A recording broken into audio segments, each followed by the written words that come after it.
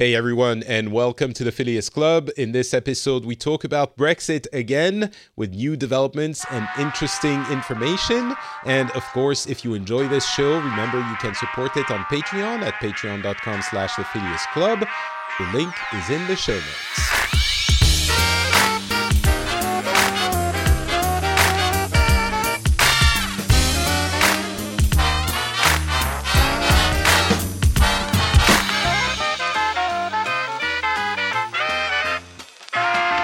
Hello, everyone, and welcome back to the Phileas Club, the show where we talk to people from different countries and different cultures that have different opinions. And we usually talk about every month about the news, the things that have been happening in the world. But what we do every other episode usually is we do a special and we talk about one specific topic. This is the second episode of a targeted, focused series about Brexit. My name is Patrick Beja, and for the second episode, I'm very happy to be welcoming the same band of joyous, almost Brits that accompanied us for the... Yes, that's why I said almost for the first episode. So we have representatives of the United Kingdom and Bart. And the Irish person who's the closest related cousin to the other present here, which I'm gonna welcome first to the show. Bart, the Irish representative, how are you doing? I am doing absolutely fine. And it's cold and chilly, but I got out for my walk. I'm all refreshed, all bubbly-eyed, ready to talk Brexit. Well, I'm sure the other two are going to be just as piffy. Bruce, who is joining us from the land of the Scots, how is it going? It's going okay, thanks, Patrick. Oh, the lower tone of voice says it all. Oh. And finally, the actual Brit, the original, the holder of the Flame of Albion. Is that a thing? Probably not. Gareth, how's it going, Gareth? Yeah, no, I'm very good this morning. Thanks, Patrick. You have tea, so I have tea. You are happy.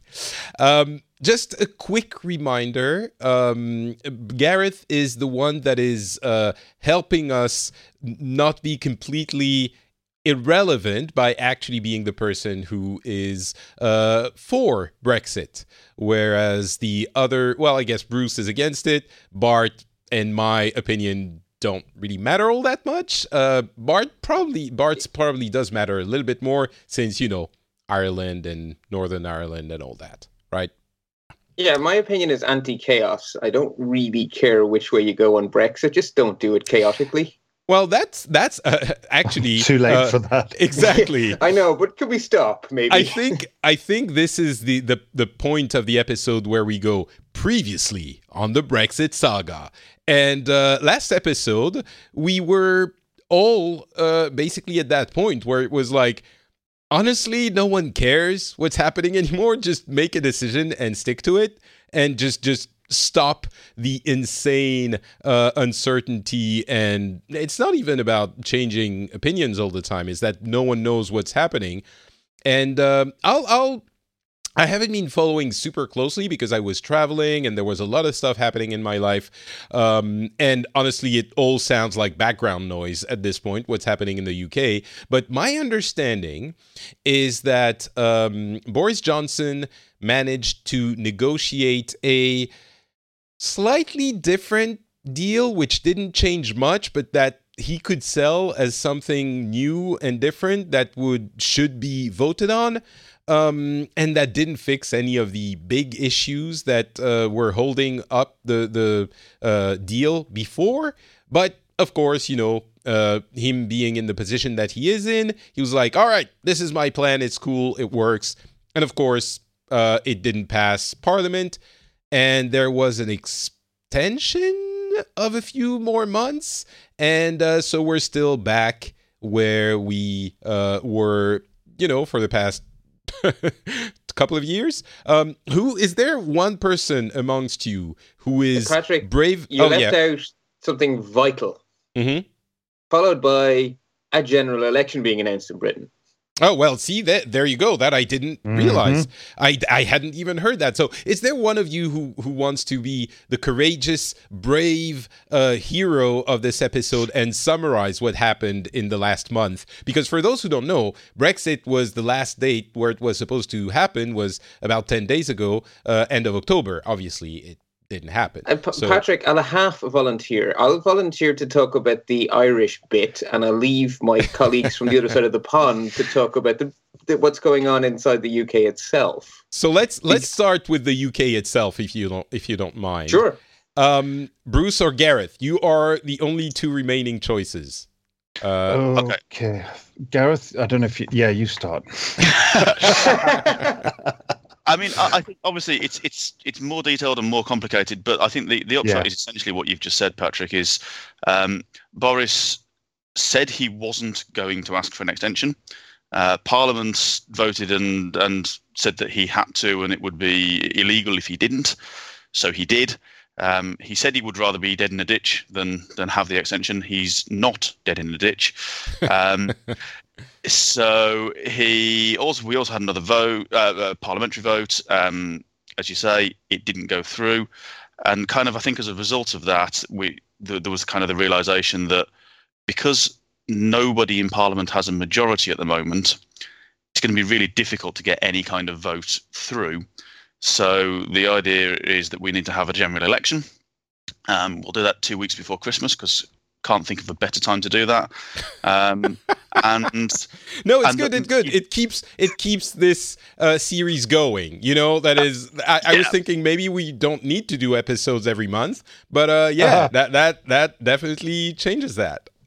Well, the election is slated for the 12th, so we need to give it a month and a week maybe, and see where we're at.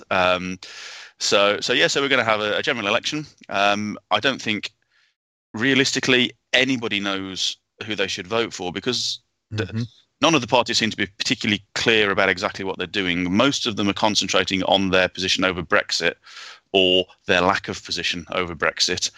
Nobody really seems to be saying what they want to do as a government once Brexit is done, if it ever is.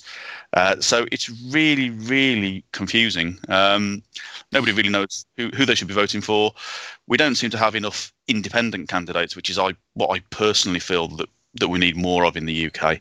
Well, we'll go into what Patrick, everyone I have a thinks. Question. So my understanding of what happened in Parliament just before the election was called was that the Parliament sort of half agreed with Boris's deal, but said not now. Is that? Yes. So they got to the second stage vote, but didn't get it passed, and then they said we'll do it later, and Boris said no, you won't. We're having an election, or something like that. I'm not sure on that bit, honestly. Bruce, you seem to have an opinion on that. I'm trying to remember now because the twists and turns. They did agree with the deal, but they said that they didn't agree with his timeline. In that they wanted an extension and that there was a possibility that they might vote for another vote, another referendum. So what they did was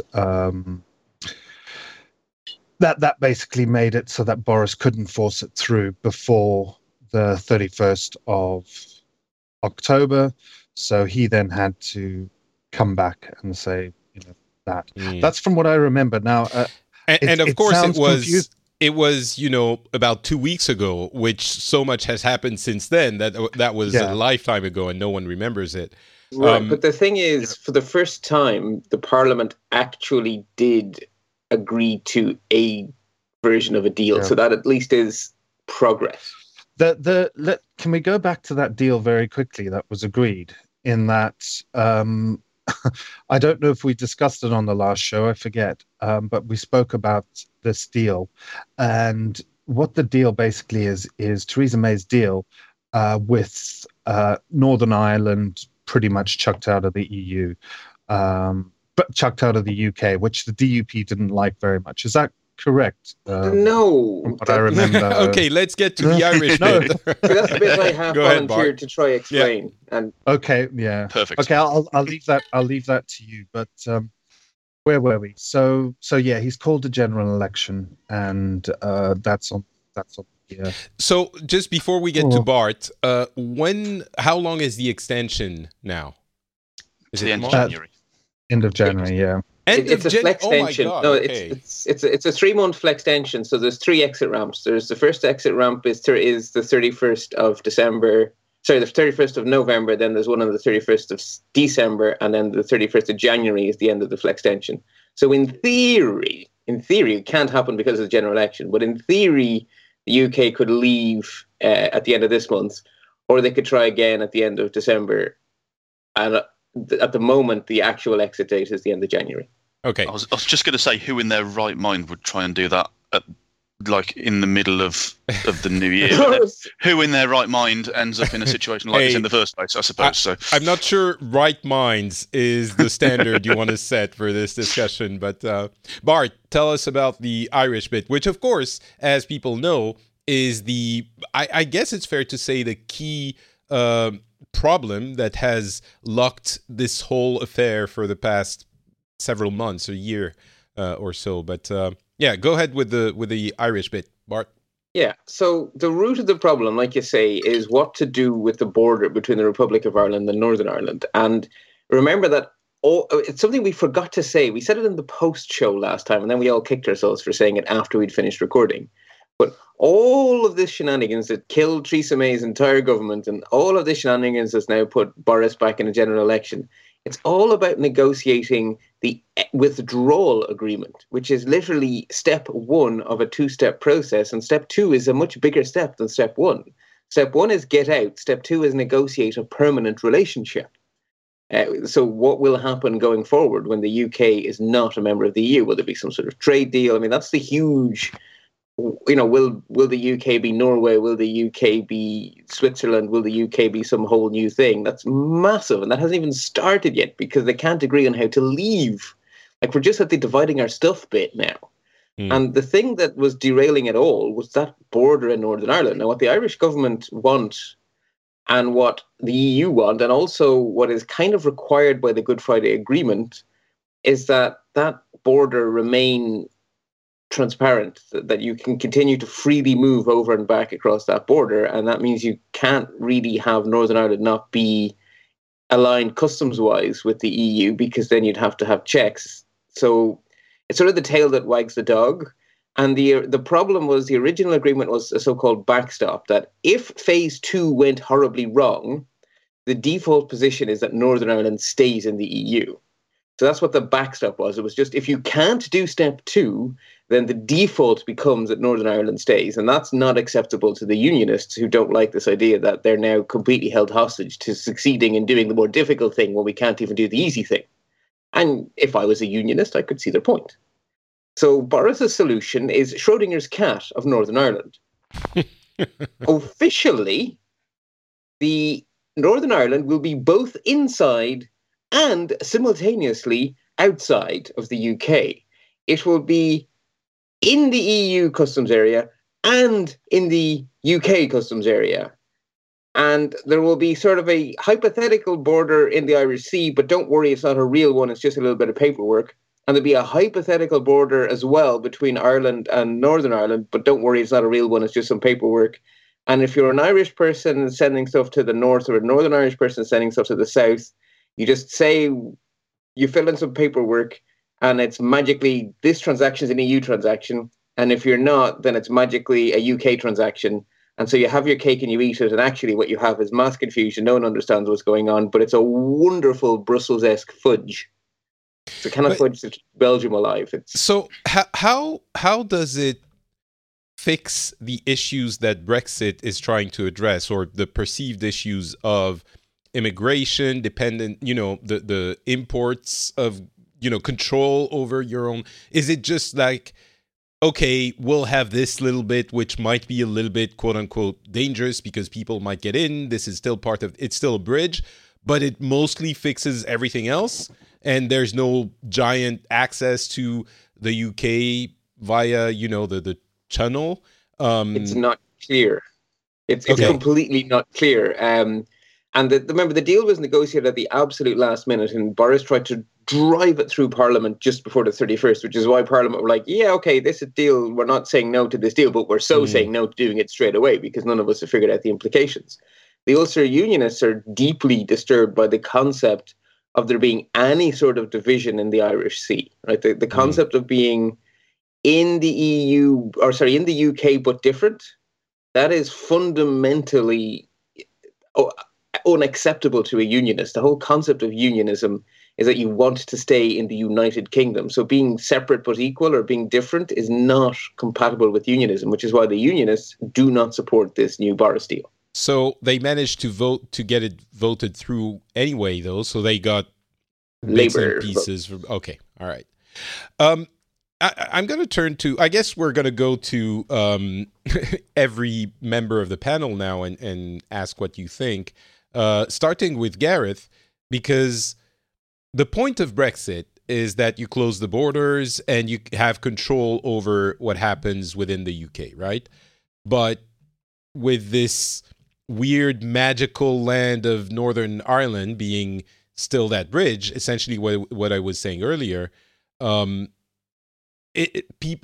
theory, people could still come through Northern Ireland, I guess, right?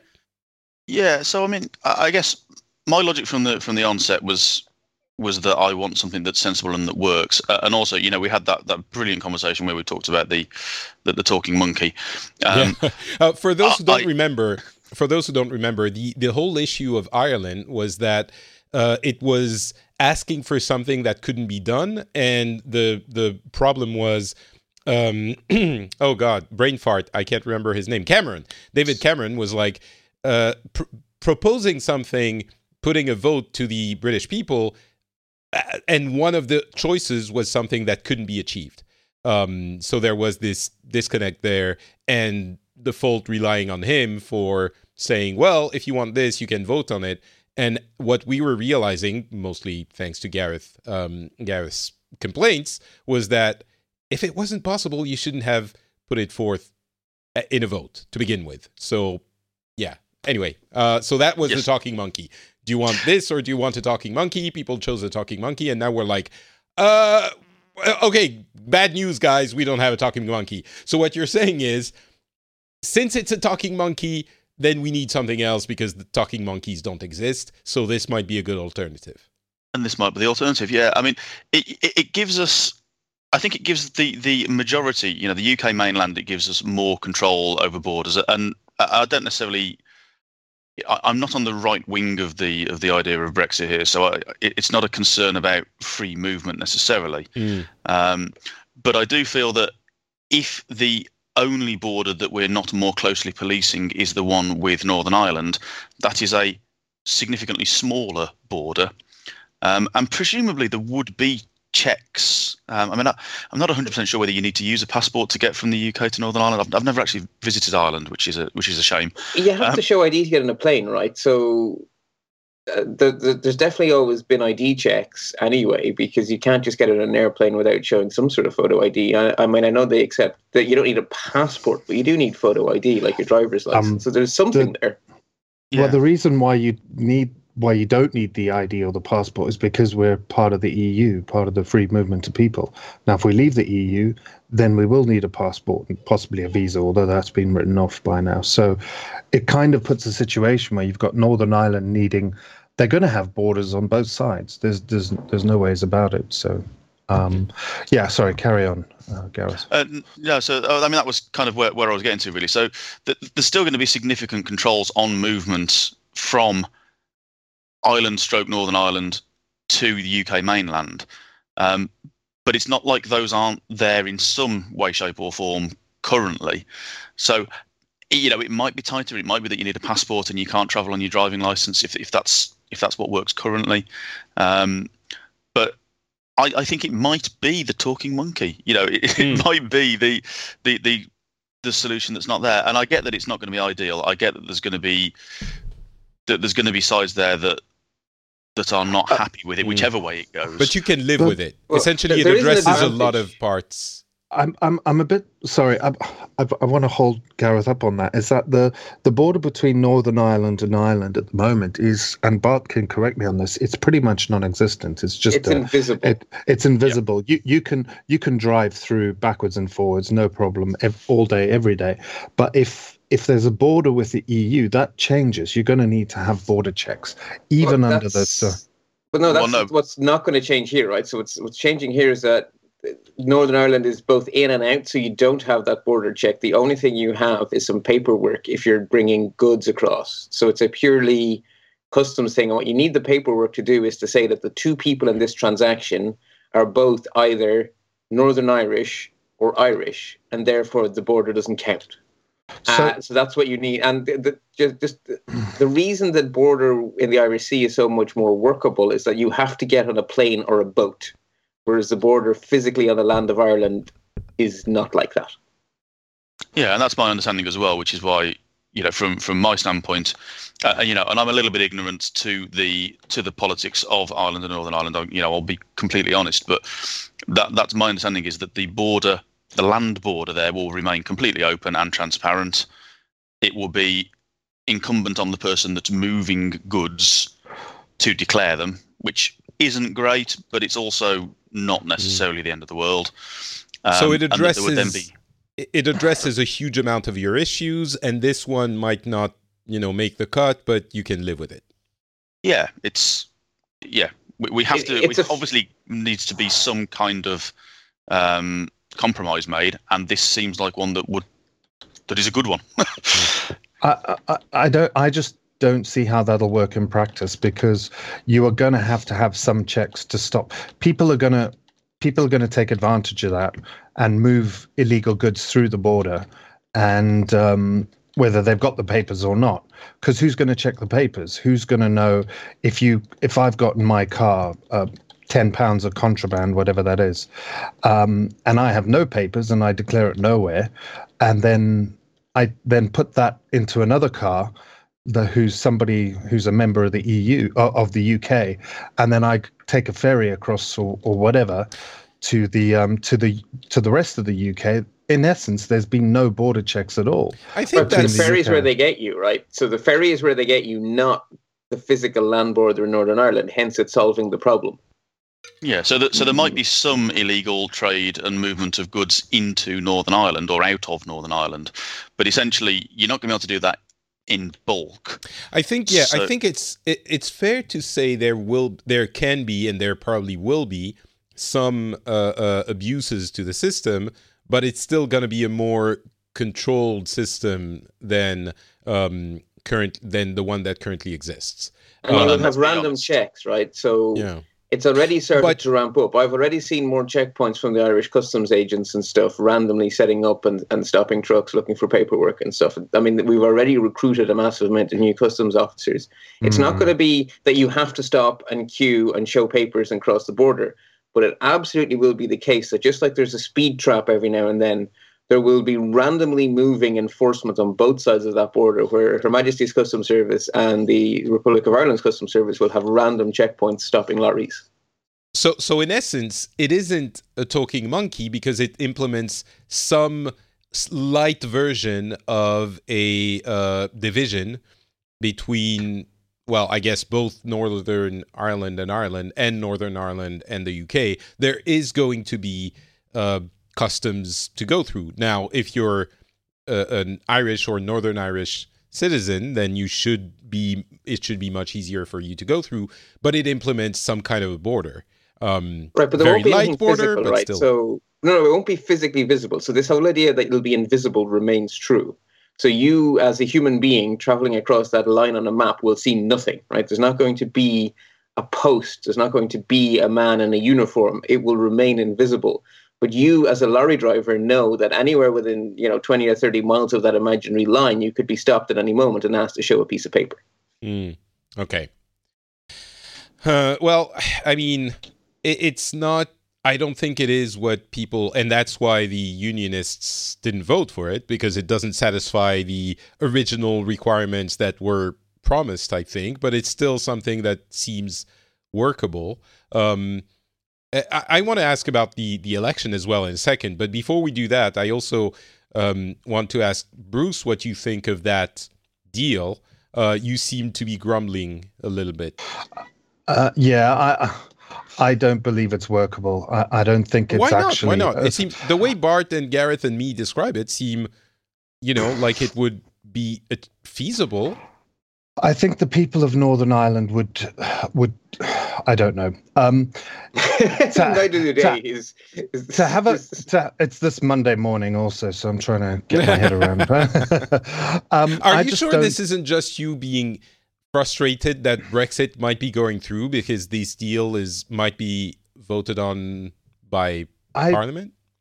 I can't see the British government, the Irish government, the European government, and the Northern Irish government coming to an agreement, because they haven't even started that, on what actually constitutes the borders between the two different countries.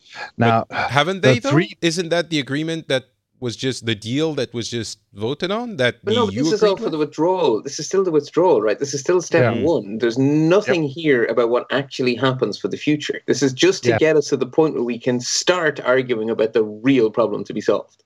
Just to be clear, so this is for the withdrawal from the EU, but that doesn't fix what you're saying, Bruce, is that state between Northern Ireland, and the UK would not be acceptable to the EU, you mean? For the future? And there wouldn't be trade agreements? Sustainable, yeah. And trade agreements, it's too porous, I think is the word I'm looking for. There's too many holes in it. And yes, it sounds good on paper, but I just think in practice you're going to find so many problems with it, and it's going to end up needing a lot more checks than people think. And I go back to the same thing I go back to all the time, is that I recently went to Belgium. I was actually there on the supposed Brexit day, and I was able to walk through, just wave my passport at a machine, and walk back into the UK and walk out of the UK, whereas there were huge queues for non-EU residents. Now, I cannot see a situation where people who are wanting to get into the UK illegally will not use those more, what should we say, restricted, less restricted ways to illegally get into the country and do it much more easily. If that happens, then it means the border between, that Irish border, whichever Ireland you want to talk about, might start getting beefed up. I think that's one consequence. If anything gets beefed up, it'll be the one in the Irish Sea, because that's actually physically beef upable, right? You cannot walk from Northern Ireland to the rest of the United Kingdom. You either get wet, which is not realistic. It's bloody cold in the Irish Sea. So you have to take a boat or you have to take a plane. So you have to physically be at a port, either an airport or a seaport. So if there's ever going to be enforcement of borders, the only place that is practicable is at the ports and seaports in Northern Ireland. So that's why the Ulster Unionists are so scared of this, because... Well, it seems like an unavoidable consequence. Fudge, right? Yeah. Absolutely. So this is a fudge to get us to the point where the UK has actually Brexited. And then a real solution has to be negotiated. This is not a real solution. And that real solution is going to end up beefing up one of those two borders. And whichever one it is going to cause chaos, because either it's going to be completely unacceptable to the nationalist / Republic of Ireland, or to the unionists / British. But it doesn't. It just kicks the can down the road, right? It says, get Brexit done, and then we'll figure the. We'll worry about Ireland. So essentially, the big problem, which was Ireland, is still there. It's just going to be there in 6 months, a year. I guess that's what you were getting at, Bruce. Yes, thank you, Bart, for so for I'm going to turn, because those were my frustrations exactly with it. Is it's not a long-term solution at all. So there will need to be some kind of a border check that is more beefed up at one of the borders of Northern Ireland, which is exactly the problem we were talking about. Yeah. And just to go very quickly back on Bart's point there, one of the things they're saying is that one of the borders is going to get beefed up, and it's most likely going to be the one between Northern Ireland and the rest of the UK. And what that's going to do is give the Scottish nationalists a lot more leeway, a lot more leverage in getting Scottish independence, because Northern Ireland are most likely not going to want that, and they're going to see Ireland as a much friendlier place. You'll probably find the mood in Northern Ireland is going to go more towards the what are the people who like the Irish, being part of Ireland. I don't know that part, but I think a unified Ireland. Unified on Ireland. the Republican side, and the demographics are that way too, right? So the way the population has been changing over time has been a pretty steady curve. The Unionists have fewer babies than the Republicans, and it is just a matter of time until the current majority inverts, and then you have a situation where the majority are in favour of a united Ireland as opposed to being Unionist. And that's also preying on the minds of the Unionist politicians here, because they know that if they leave this to be a referendum 10 years from now, they're in big trouble. Gareth, I'll go back to you before we talk about the general election. Mm-hmm. That also seems like a plausible consequence down the line, and the issue of it actually, creating a stronger border, that's an issue, right? I mean, if Northern Ireland starts to become more separate from the UK, and then potentially it gives ideas to those pesky Scots, that's an issue for the UK, right? For your country, isn't it? And I by that I mean is it a concern for you, or is it not? It's not a concern for me personally. I mean, I think if we're in a position where the majority of people who live in Northern Ireland would prefer to be Irish than British, then that seems like a sensible thing to do, surely.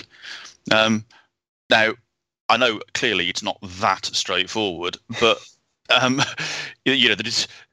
No, but I mean, what I mean is, what if that happens in Ireland and then in Scotland, and what's the UK? Isn't the UK diminished? Isn't that in that sense a concern for you? You've scattered your If you look at the United Kingdom of Great Britain and the Commonwealth, as is or was, we are significantly diminished from where we were 200 years ago anyway.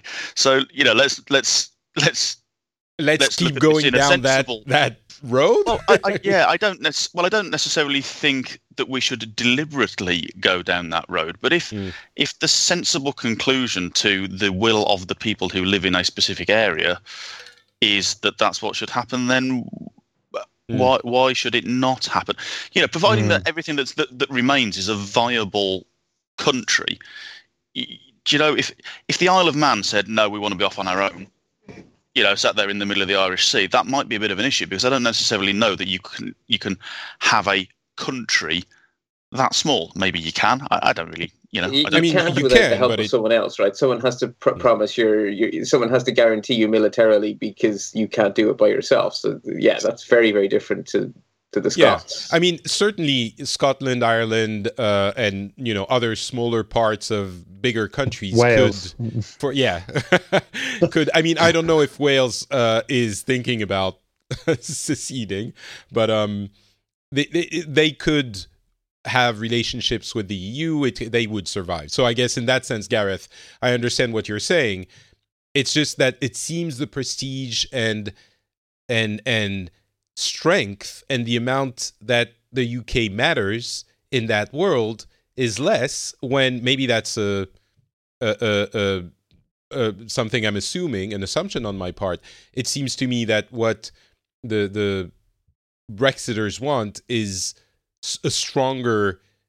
The reason for the autonomy and ability to decide more for yourself is that you want the UK to be stronger, and it seems that would lead to a weaker UK. But Patrick, I mean, there's a dynamic there, right? Scotland is where Scotland is. The natural trading partners for Scotland are Northern Ireland and Scandinavia, and they will Northern Ireland is likely to be somehow pseudo-linked to the EU because of the Good Friday Agreement. Right. So being not in the UK may be advantageous for Scotland for trading west, and for trading east, it's an open and shut case. Of course, it's economically better for Scotland to be able to trade with Scandinavia. Of course. So there's a pull factor there that definitely makes Scottish independence, which only lost by a few percentage points a few years ago. There's a definite pull factor there to encourage Skexit or whatever we're calling it.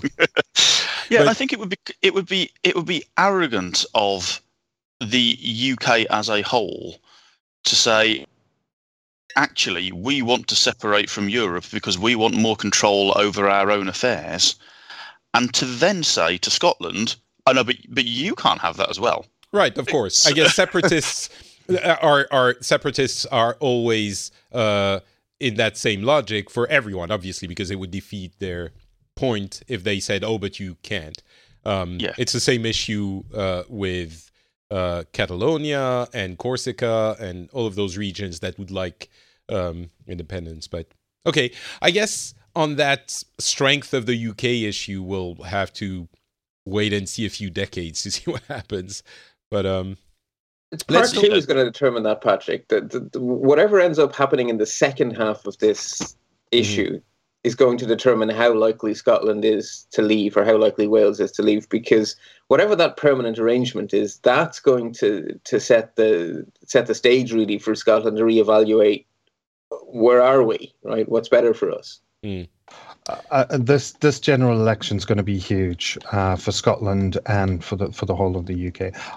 All predictions are that Conservatives are going to get wiped off the map, and it'll be a completely SNP/Lib Dem who will take maybe one or two seats, Scottish representation. That's what it's saying at the moment. There may be one Scottish MP who can get through, but the Scottish people are fed up with the Tories now. They want out, and the mood is. And just to be clear, the Tories are the ones that are pro-Brexit, or yes, yeah, okay, yeah. Whereas the SNP are completely anti, as are the Lib Dems. That's where I was going to go with the general election. It's even more important than everything else we've discussed, isn't it? Kind of a referendum on Brexit in a sense. I think in Scotland it's easier to have that distinction, but and while they are saying that in the rest of the UK, I don't think it is, because as Gareth just said there, that most of the Conservatives are pro-Brexit, but not all of them are. Most of the people who vote Labour are anti-Brexit, but not necessarily all. In fact, something that no deal Brexit was in the manifestos of 80%. So 80% of the vote share voted for parties who specifically said they wanted no deal. They didn't want no deal, and the Tories were chasing that and saying there was a mandate for it for years. So it can be that a general election can be read in whatever way the parties want, unless completely pro-Remain parties win, i.e. the Liberal Democrats and the SNP and all that. It's not going to say much. It's not going to say much at all. And there's also you have to factor in the unlikability at the moment of Jeremy Corbyn, who is the Labour leader. He has been, for whatever reason, people in Britain do not like him and do not want to vote for him as Prime Minister. So even if they're pro-Remain, they might not like Corbyn, so they either won't vote or they'll vote for something else. So to answer your question, no, I don't think it is a pseudo referendum. I don't think so at all. Can I ask a question as an outsider looking in? So the way I think I see it, and please correct me if I've missed this, because like I say, I'm not in the weeds here at all. Mm-hmm. It's the position of the Conservative Party / the Tory Party, i.e. Boris Johnson's party, for those not familiar with the British, I guess, slang for their political parties. Their position is really, really clear. Vote for us is a vote for Brexit. But a vote for the Labour Party seems extremely fuzzy to me. I think It's a vote for we'll negotiate a deal that we probably may not want, and then we'll have a referendum after we negotiate the deal, and we'll get it all done in 6 months. Yes. That's my understanding as well, pretty much. Yeah, it's very fuzzy, and even me as a pro Remainer, I don't trust them. I don't know what they would do. So there's no clear choice for people who, because this might be Dems, seen as an opportunity to remain, vote for Remain for the people who want to remain. That's what a lot of them have been calling for. They want another referendum, and they want to undo the one from 2 years ago. It seems like this would be an opportunity for that. If one party would say, if we get voted in, we will do what we can, no big promises, but we'll do what we can to undo the Brexit. And the Lib Dems are promising that, right? The Lib Dems are saying, if you vote for us, we will withdraw Article 50. But the thing is, the Lib Dems are the third party, right? They are, I mean, their peak was something like 12 MPs or something, if I'm vaguely remembering correctly. No, it was more than that. It was 24 or 25. Out of 100? Out of 300 and something. 300, geez. So, yeah. Okay, so just to add a wrinkle to that while we're on the Lib Dems, they are blamed for all the ills that happened under the last Conservative government because they went into partnership with them. So they're not trusted now. So even though they are the only pro-Remain party, people will not vote for them because they see austerity, because they see the student loan thing that Nick Clegg went back on. So there's they're not everyone who's Remain is going to vote for them, and that is the problem. And what about Plaid Cymru? Because I've heard they've gone into some sort of pact with the Lib Dems. Is that all noise, or is there value to that? I don't think they're as big as they would like to be. Okay, we're getting a little bit. We're getting bit in the weeds there, but I guess the question, again from the outside looking in, kind of like Bart, is if there's a majority that gets elected that wants to withdraw Article 50, however it happens, that could lead to a cancellation of Brexit, I suppose, right? Instantly. Yes. No, instantly. That's the off switch. Parliament votes to withdraw Article 50. It is done. That is it. End of story. But all three... Control Z, Command Z, it never happened. But all three of you seem to be saying this is unlikely to happen. Maybe after a referendum, maybe. Gareth, what do you think? Yeah, I think possible? I just think because again, I'm in a position where I'm sat looking at this and thinking, these people that are elected to represent us just need to get their act in order. If people want to vote based on the Brexit situation, I think that's a bad idea personally, because what we're voting for is the government that's going to lead the country on everything. So I don't necessarily think you should vote on how they are going to react to Brexit. You should be looking at what they are actually going to do to the country. I mean, it seems like Brexit is going to determine the future of everything in the country as well. I don't think it's completely unreasonable to think this is... Usually I don't like one-issue voters, but on this one, it seems like the most reasonable one-issue vote that you could think of. Don't you think it's that at least the most important issue, Gareth? It's probably the most important issue. Yeah, granted. So it's not. Yes, it's not completely unreasonable to vote based on that. I don't suppose. But when we have websites that are telling us how to vote tactically and what we should be doing to get the right result in your area, I kind of think that's just wrong. You should be voting for the party or the candidate that is saying they will do the things that you want. Overall, yeah. I mean, and maybe the Brexit position is part of your decision-making process. Maybe it's 80%, maybe it's 90% of your decision-making process, but it shouldn't be all of it. Fair enough. I'm really happy I don't have to cast a vote in that election. No, but seriously, because you're right, it shouldn't be a one-issue vote. But how do you mentally weight Brexit as anything but? I just can't imagine myself thinking it less than 50% of my decision. I'm so glad I'm not voting. It seems like it's easy for Gareth to follow that intellectual path because the choice for you, Gareth, seems. I mean, I'm presuming how you will vote, but it's like the party and the Brexit issue kind of seem to align. So of course, for you, it's like, yep, there you go. That's what I'm voting, and done. And so for everyone else, it's a lot more difficult to make the choice. But I very much feel like, I mean, I will be completely open that I've almost always voted Conservative. I think I voted Lib Dem a couple of elections ago, because I was fed up with the same old. But I'm sat here now thinking, I genuinely, I don't know. I don't like the noises that my local politician is making. You know, he's been the MP for Stone since God was a lad. You know, essentially, unless something really, really weird happens, he's getting in again. And I don't think, you know, there are lots of local issues that I don't think he's doing the best thing for my town, Stone, where I live. I don't think he's doing the best things for the town as a whole. And I don't necessarily think he's completely representing the voice of the people in his constituency in Parliament. Well, it's better than a lot. He's better than a lot, but then there's no alternative. Yeah, that's what I was going to say. It would be interesting if you, Gareth, ended up voting for someone who is for Remain because of all of these other issues that you are actually concerned about even more. I mean, we're talking science fiction here, but. Yeah, but that's the position that I feel I am probably in at the moment.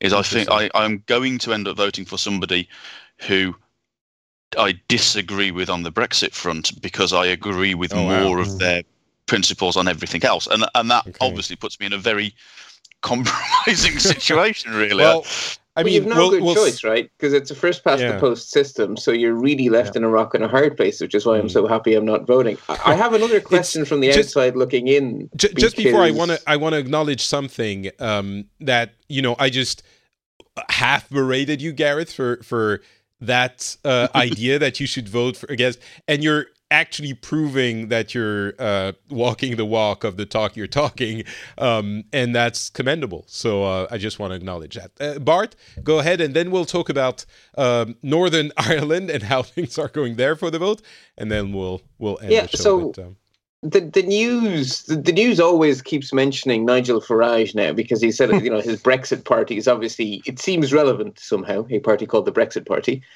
Yep. How relevant is he actually on the ground? Because from the outside looking in, he gets all the headlines, but from the inside looking out, how relevant is he? Sorry, Nigel who? he's the head of a Brexit party, which actually isn't technically a political party; it's a company, and he is not standing for a seat in his constituency. So that should tell you everything you need to know about Nigel Farage, in my opinion. So you don't think his party is going to take all the Conservative seats and going to somehow end up in charge? I think they're going to be big players. So yeah, I think they are. But and Boris Johnson is courting Nigel Farage as we speak. He's sort of saying, oh well, you know, because Nigel Farage doesn't want a transition period. He wants to go straight into no deal Brexit. He wants no dealings with the EU whatsoever. Because I suspect he has taxes offshore that he doesn't want to come under the new EU regulations. But that's just me being cynical. That's like the business community can't be in favour of that level of suicide Brexit. I think there are disaster capitalists at the centre of this who are profiting from it and will short profit. Selling. Yeah, short selling, and I think there's also issues. There's the new EU law coming in that restricts and monitors offshore tax avoidance, basically. So you know, there are issues here with the rich and famous, or who are going to get caught out if we stay in the EU. So there's a big incentive for them to fund newspapers and politicians to have, especially a no deal Brexit. A no deal Brexit will be perfect for them. They'll make billions out of it. I'm not gonna lie, Bruce. That sounds a little bit conspiracy theory-ist, but sure. If you It doesn't sound beyond the pale, though, does it? That's the no, concerning thing. it doesn't. It's from what I've seen, and I'm not a conspiracy theorist. That's what every conspiracy theorist says. That's what it looks like to me.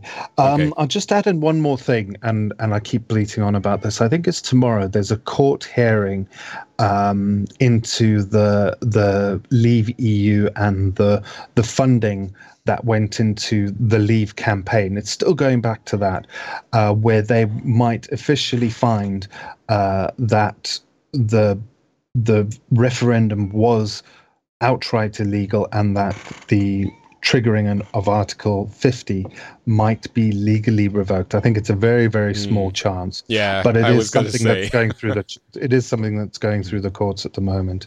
All right. So yeah, I'll leave it at that. Bart, how are things going for this election in Northern Ireland?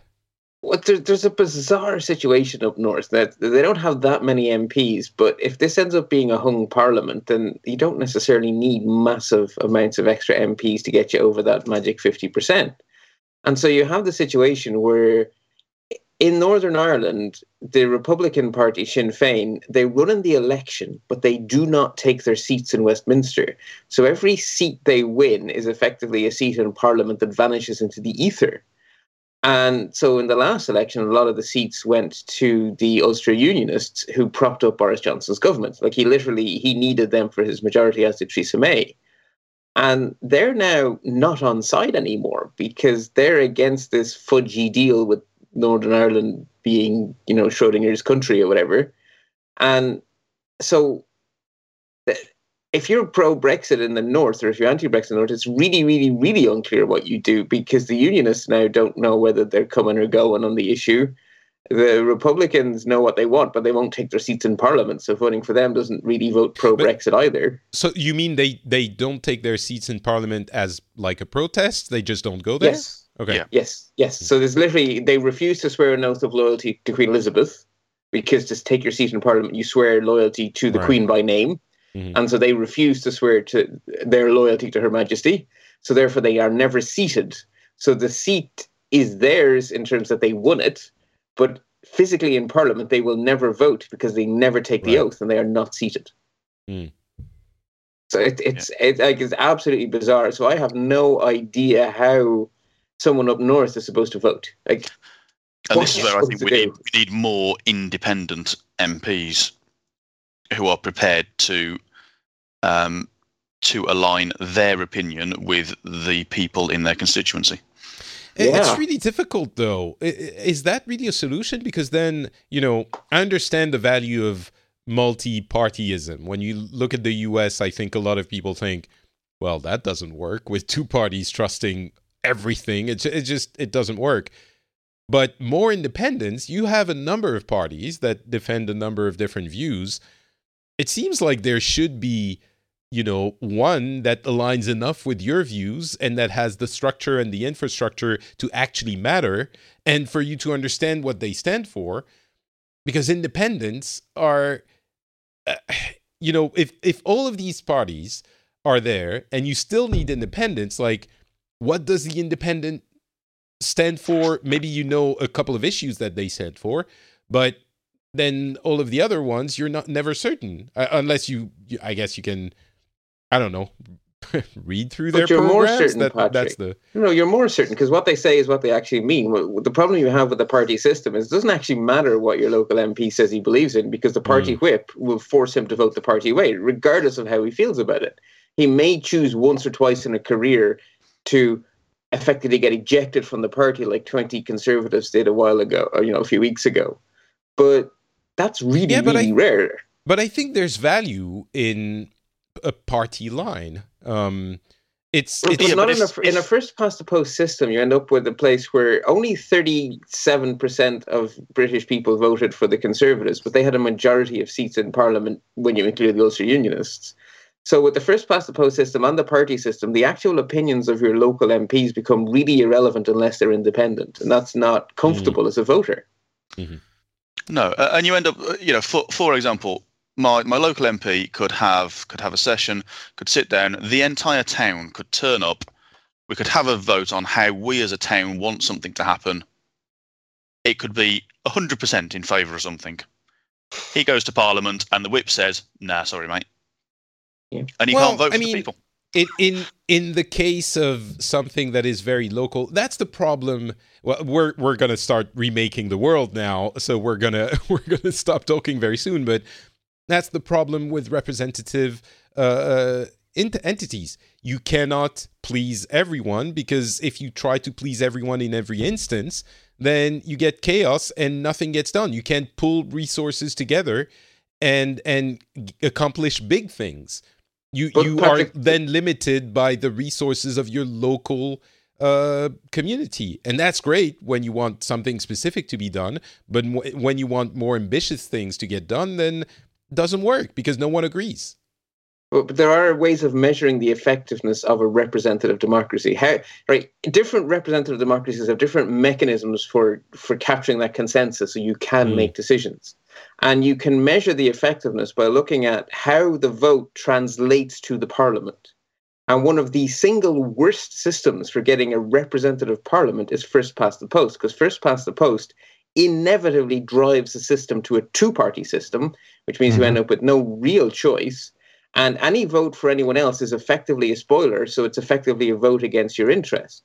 The only way to have a representative democracy where the seats in parliament reflect the views of the country is with any sort of rank voting of any kind, but it can't be first past the post. That is guaranteed to have an unrepresentative parliament. You can measure it. You can measure the difference between the parliament seats and the first preference votes. Sure. And first past the post is terrible.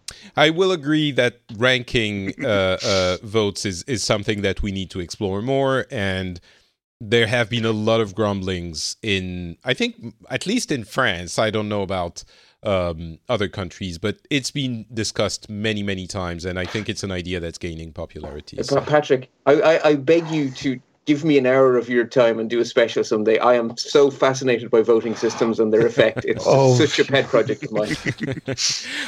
I think that would actually be a very interesting one. So maybe we'll get that done.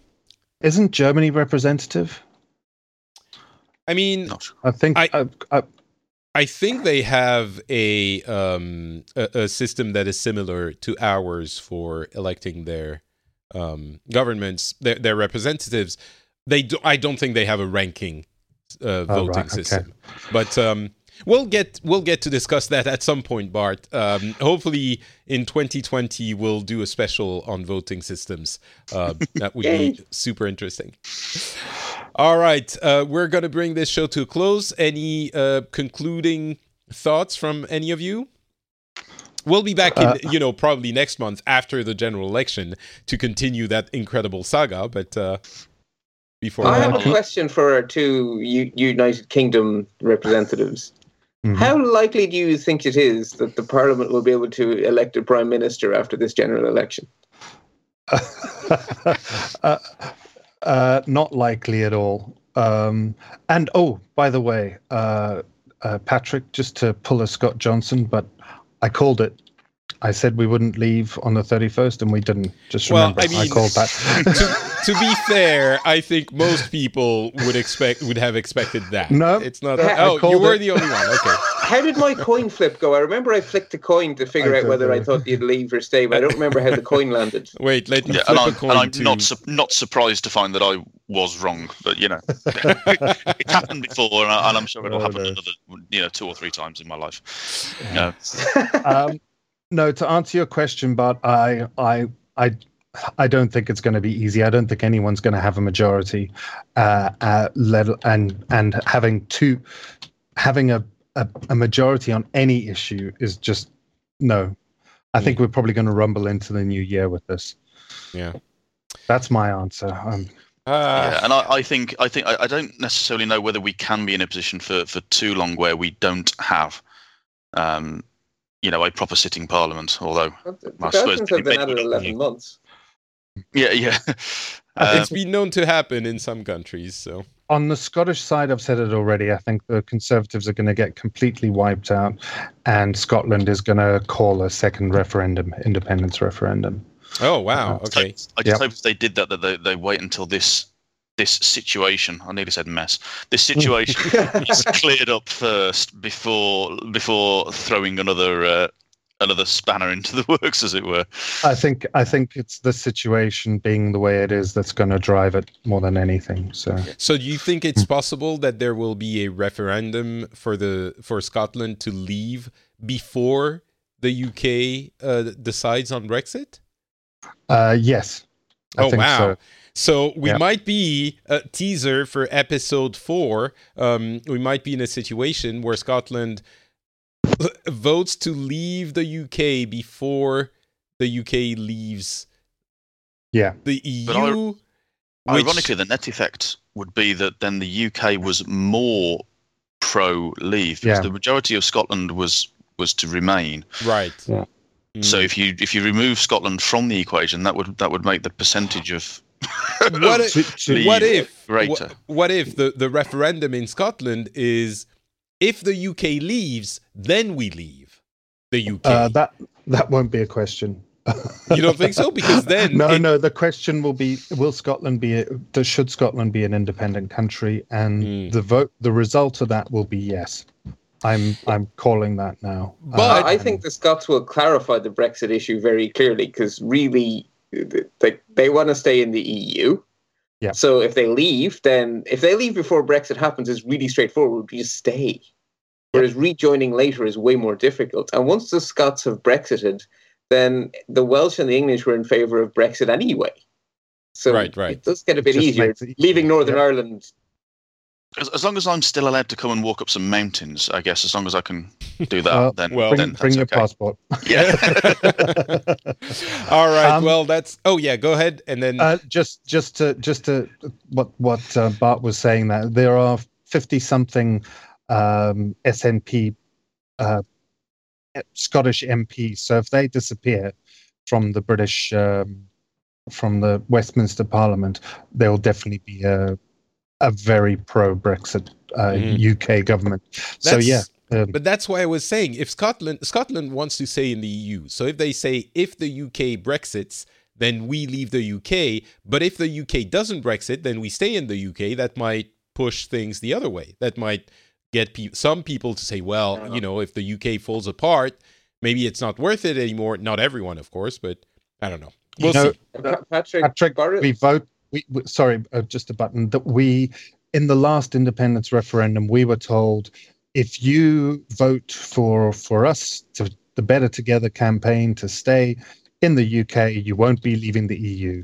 So I don't think that'll be linked ever again because the lies that were told then are still haunting people. Yeah. I mean, it wasn't lies. It was just following logic. They didn't realize logic would be thrown out the window.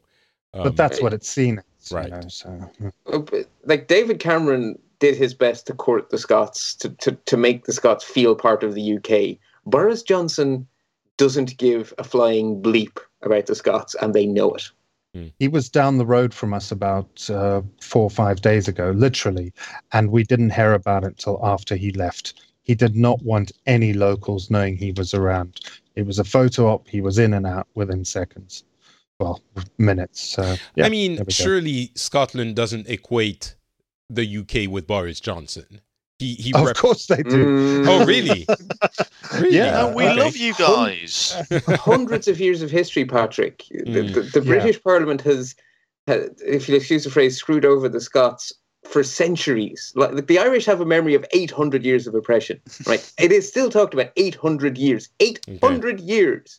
There is exactly that same history that has not been forgotten in the Highlands. The Scottish have a very long memory. Well, and the really interesting thing there now is that there's an alternative. There wasn't before, but now you can join the EU and you're fine. You have, as someone mentioned earlier, I guess it was Bart, even if you're a smaller nation or a state, you can rely on a bigger structure, and so you don't have to worry about being too isolated. So now it's doable. Sorry, All you right. keep trying to end the show, so I'll let you Yes, go. well, that is it. Now that's it. Thank you very much for being on. It was enjoyable and enlightening as always. Before we leave, Bart, where can people find your work? Very easy, bartb.ie, where you'll find links to all the various podcasts and whatnots that I get up to. Wonderful. Bruce, what about you?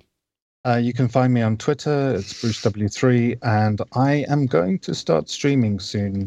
Destiny 2 and Hearthstone Battlegrounds, which I love. Exciting. So I'll maybe next time I'm on, I'll share the link. But yeah, Wonderful. Gareth. Okay. And I do Twitter, so at Gareth Westwood.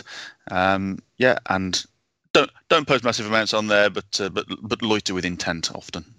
Perfect. The links to the Twitter accounts will be in the show notes as always. If you enjoy the show, if you want to support us, patreon.com/the Phileas Club is the place to go. You will find the link in the show notes. It is easy and quick, and it allows the show to exist. So thank you very much for those who already do support it, and thanks to those who will think about doing it after hearing this message.